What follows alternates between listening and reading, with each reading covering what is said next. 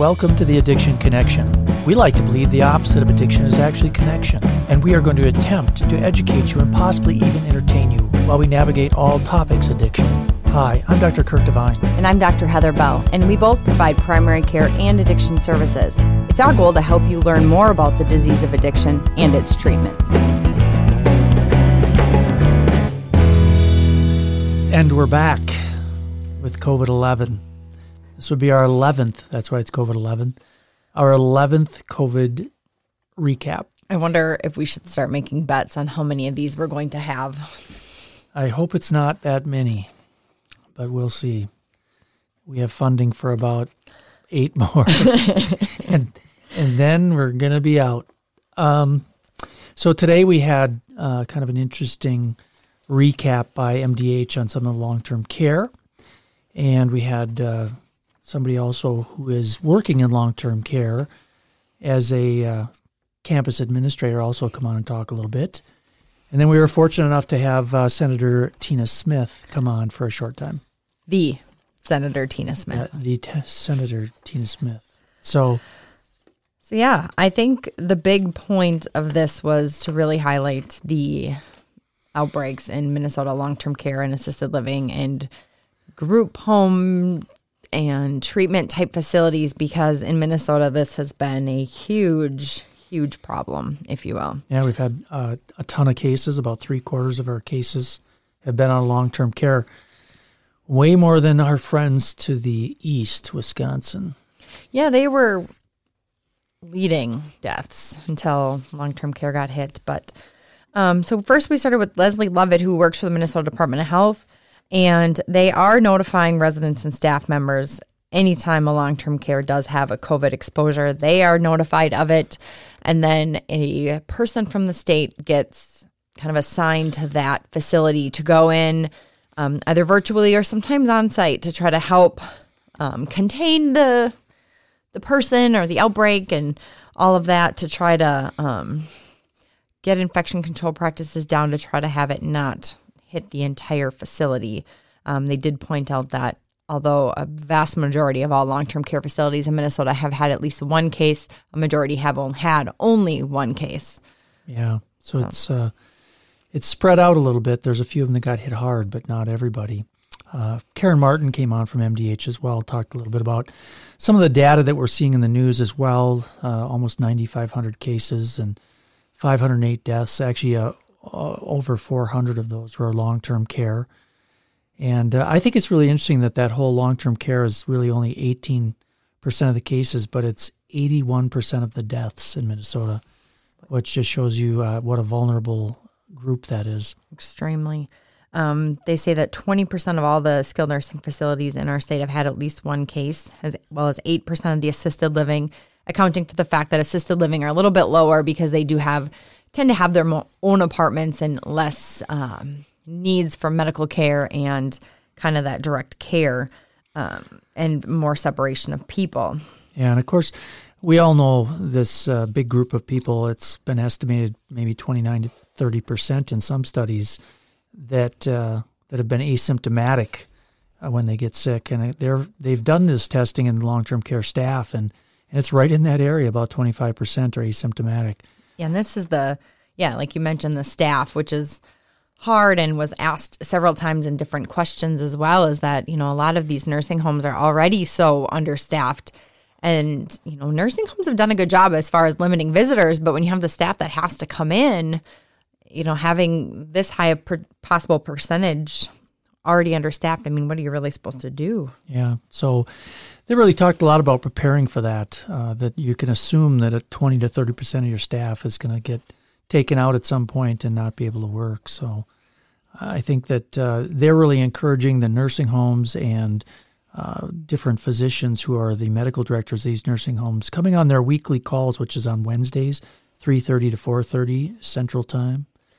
And of course, we're in Minnesota, so that would be Central Time. But there's a lot going on for those, and people can go on and kind of really stay abreast of what's coming out about long-term care. not only that, they did say that, they are looking at different strategies to help kind of repurpose different nurses and different healthcare personnel that might have been furloughed or laid off from their other employment to try to get people into the long-term care. And there's definitely places that will take, whether it's retired people, volunteers. So it's really just go to the MDH site and search this. So yes, there are a couple different testing strategies and different strategies as far as like if a patient is admitted to the hospital and they have COVID, as far as how do they go back to their facility. And there's two different criteria. One is this test-based. So patient needs to have 2 negative tests in order to return to that nursing home or that facility. There's other ones based on symptoms, age, other comorbidities. There are some long-term care facilities in our state that can really separate and have isolation rooms, have negative pressure rooms. But then, of course, there are some that don't. And so they're looking at different strategies across the state as far as how do you house these patients without exposing other patients. I've never been in a negative pressure room. Does it make your ears pop? I was wondering the same thing. Yeah.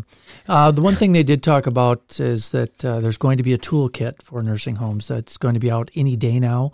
And this will be on their website. It'll be available. It's going to be kind of a constantly changing thing, so it'll be continually updated. So keep that in mind, that you should be able to find that very, very soon. Very soon. And they said the toolkit is really going to try to help dictate how nursing homes should be, how they should handle their meals, how they should handle visitors, which of course they're not doing, how they should do vital signs of these residents. As we all know at this point that a lot of people are asymptomatic, yet they're still hypoxic or their oxygen is quite low. So should you be doing oxygen checks every couple of hours, as well as temperatures on all residents? So some of these to-dos or these recommendations are going to all be in that toolkit. And kind of at the end of her talk, she did talk a little bit about how we're testing very heavily in these long-term care, and that may be why we have more positives than other states. And in fact, we're doing some postmortem swabbing as well, whereas Minnesota always goes all out, and some of the states just aren't doing that. They're not looking for that, so that may be part of the issue as well. Right. And they pointed out that each community is obviously going to be a little bit different, and they urge each community to have like this one kind of lead per facility who stays up to date, gets all the updated information from the state, all the new recommendations, who can then lay that out and put that out to their employees, and really involve the local public health and local systems that's already in place in each individual community to try to help mitigate some of this risk and spread. Yeah. So then Lindsay Kruger came on, and she's one of the people that her team basically enforces the regulations and provides technical assistance to these long-term care sites. And so they basically partner kind of as that COVID case manager to help these facilities with staffing needs, with being up to date on everything. They partner with local public health kind of as the cases become evident. So they're working in the communities to really stay on top of this. Yeah. She mentioned something called ICAR, this assessment to make sure each facility is adequate, looking again at the visitors' activities, meals, screening, staff exposures, donning and doffing, PPE, cleaning, and all of that, and all the action plans with that are on that MDH website for guidance on these best practices.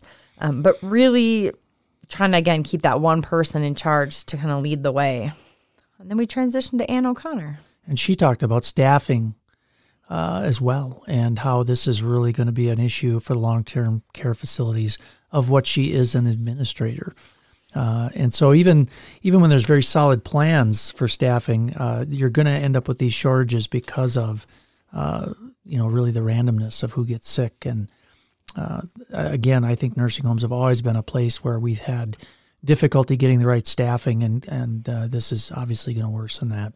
Yeah, and she also, in her new kind of role with the state during this COVID outbreak, has kind of been charged with not only doing staffing, but discussing food prep and administration issues, and making sure that they have testing adequate on site, as well as care for all of these facilities. And so Yeah, she just added, I think her view on this was a good perspective because she's actually, kind of in charge of a site. So she understands the day-to-day a little bit more.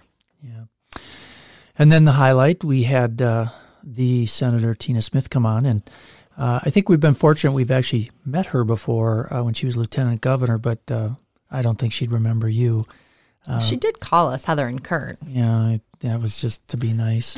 She's never going to remember us, but that was all opioid related, so she'd probably not know. But she came out and talked a little bit about how COVID, obviously, and we've seen this in the news, is hitting hardest the people who already have kind of these fundamental inequities and disparities. Communities of color and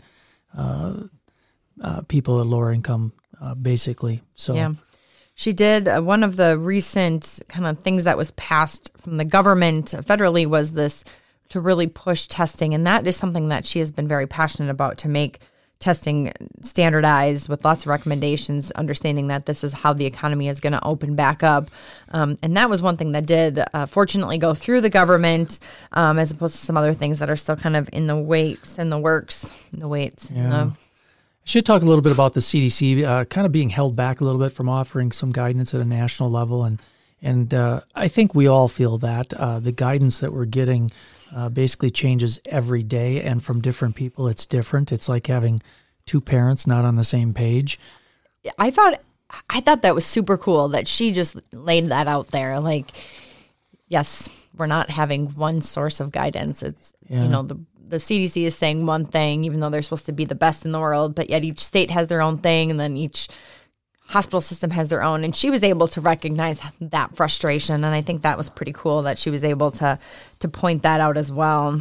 Yeah, 1 minute I can see somebody on a ventilator wearing a bandana.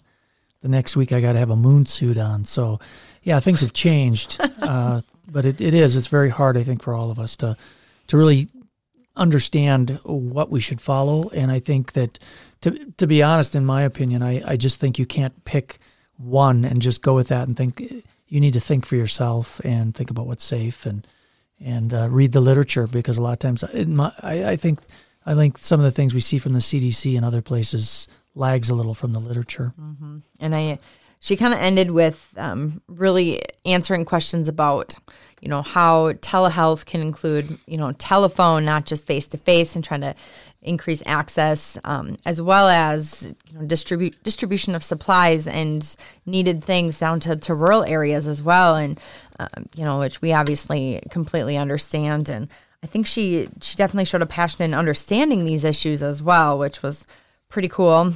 We ended with Joe Helly, close personal friend Joe Helly, our VP at CentraCare, and of course he's part of the emergency response pandemic whatever with Dr. Hick, and we never know what to call them. Dr. Hick is the pandemic doctor. Dr. Pandemic, and Dr. so Pandemic. He wasn't on today, but Joe filled in nicely. Talked about how he's like the Robin, like the sidekick. We're gonna call him Pandemic Robin. No, we can't do that. But he just basically pointed out so far, capacity is fine as far as ICUs and for ventilators, we're doing great. Obviously, Stearns and Noble County, he pointed out, have really been catching up to Hennepin. I know Stearns went up over 1,000 cases now. So that's I think really we're seeing hotspots outside the metro, which is huge, because I think that was a big thing. I don't know how many COVID echoes ago, but a few weeks ago, we definitely had talked with him about that exact issue, is preparing rural. And so to say, yep, look, it's happening.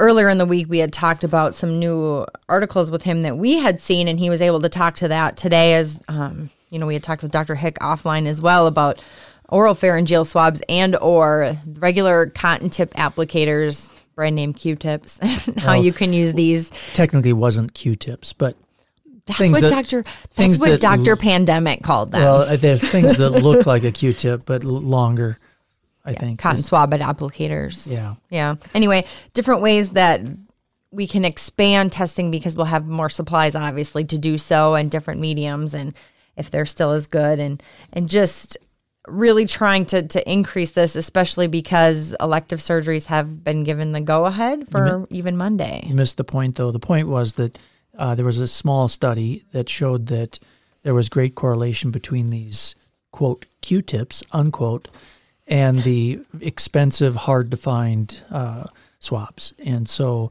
I think that's something that's obviously going to be looked into, whether we can use those. And in lieu of a pharmacy update today, because we did have Senator Smith on, and we were given 10 minutes, and we stole 20 minutes. Yep. That was pretty special.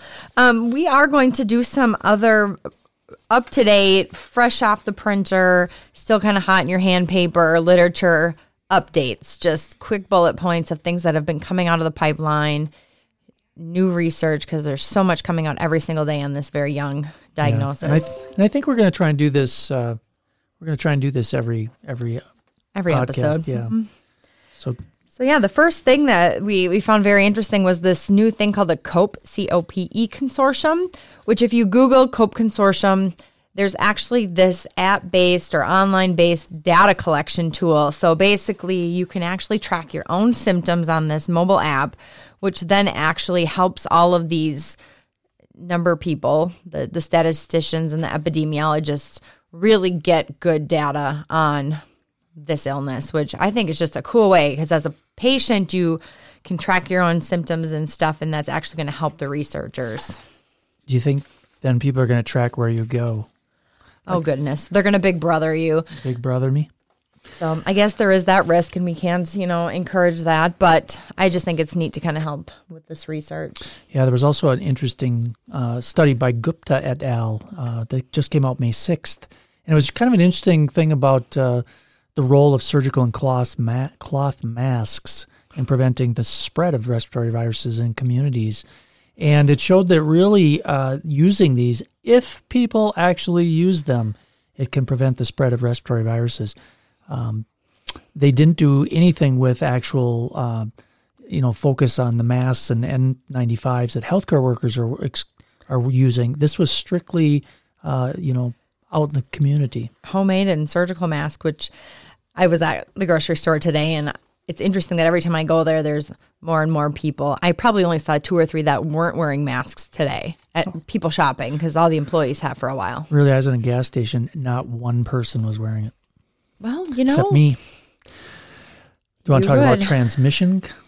You can talk about this one. You thought this was I thought this was really cool. And this is actually a quick paper that had been done that came out on May 7th, I believe, that talked a little bit about in Spain, when they've looked at the association between temperature and number of COVID infections, it's obvious that there's actually an inverse relationship. So the warmer it gets, the less trouble there is. But they found that wind speed and humidity had no association.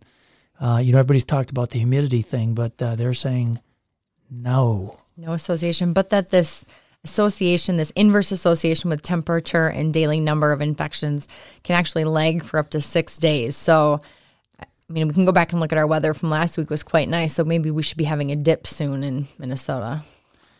I don't know if you can, spread Spain to Minnesota. I don't know. So then this was also a really kind of neat thing, which we've decided we should start expanding to everything.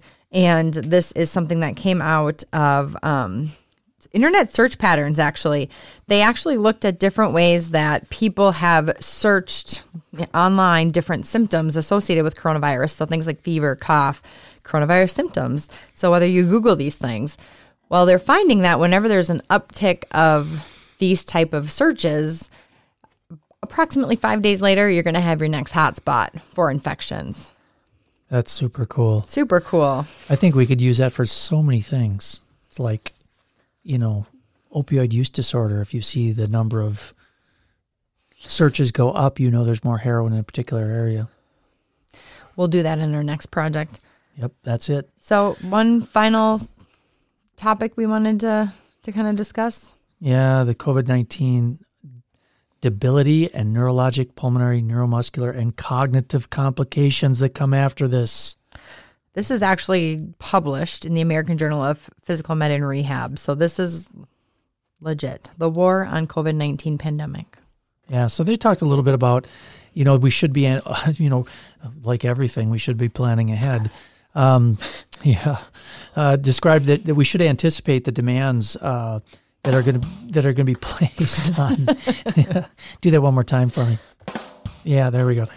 We should have been thinking ahead a lot back in January, but really that we need to think ahead because there's a population that's going to really need a lot of rehab following their hospitalizations. We've talked about patients going back to nursing homes after COVID or after serious illness, and it isn't just physical. It's neurologic, it's psychiatric, it's just a lot of things. So really we should be looking ahead, and I think that's something we should start doing right now.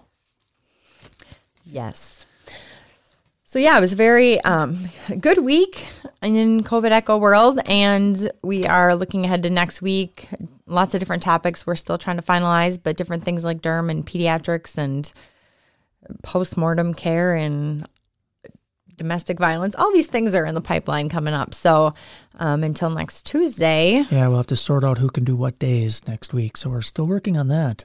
But always feel free to contact us in either from the Twitter that is at Echo CSCT or through our Facebook site, The Addiction Connection HK. And we would love to hear your feedback as well as possible other topics you'd like to hear about. Feedback that's positive. If it's negative, keep it to yourself. No, I'm just kidding.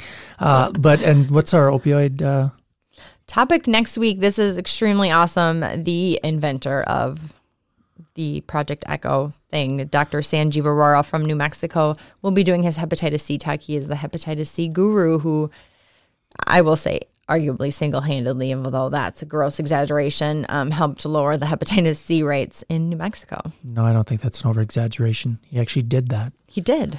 So until then, we will sign off, and thank you for listening, and we'll talk with you next week. Now a little song. Are we having a song? I think we are. Battle Eggs, are you warming up? Yes, we are. So we'll leave you with Battle Eggs and whatever they choose to play us today. All right. Thanks again.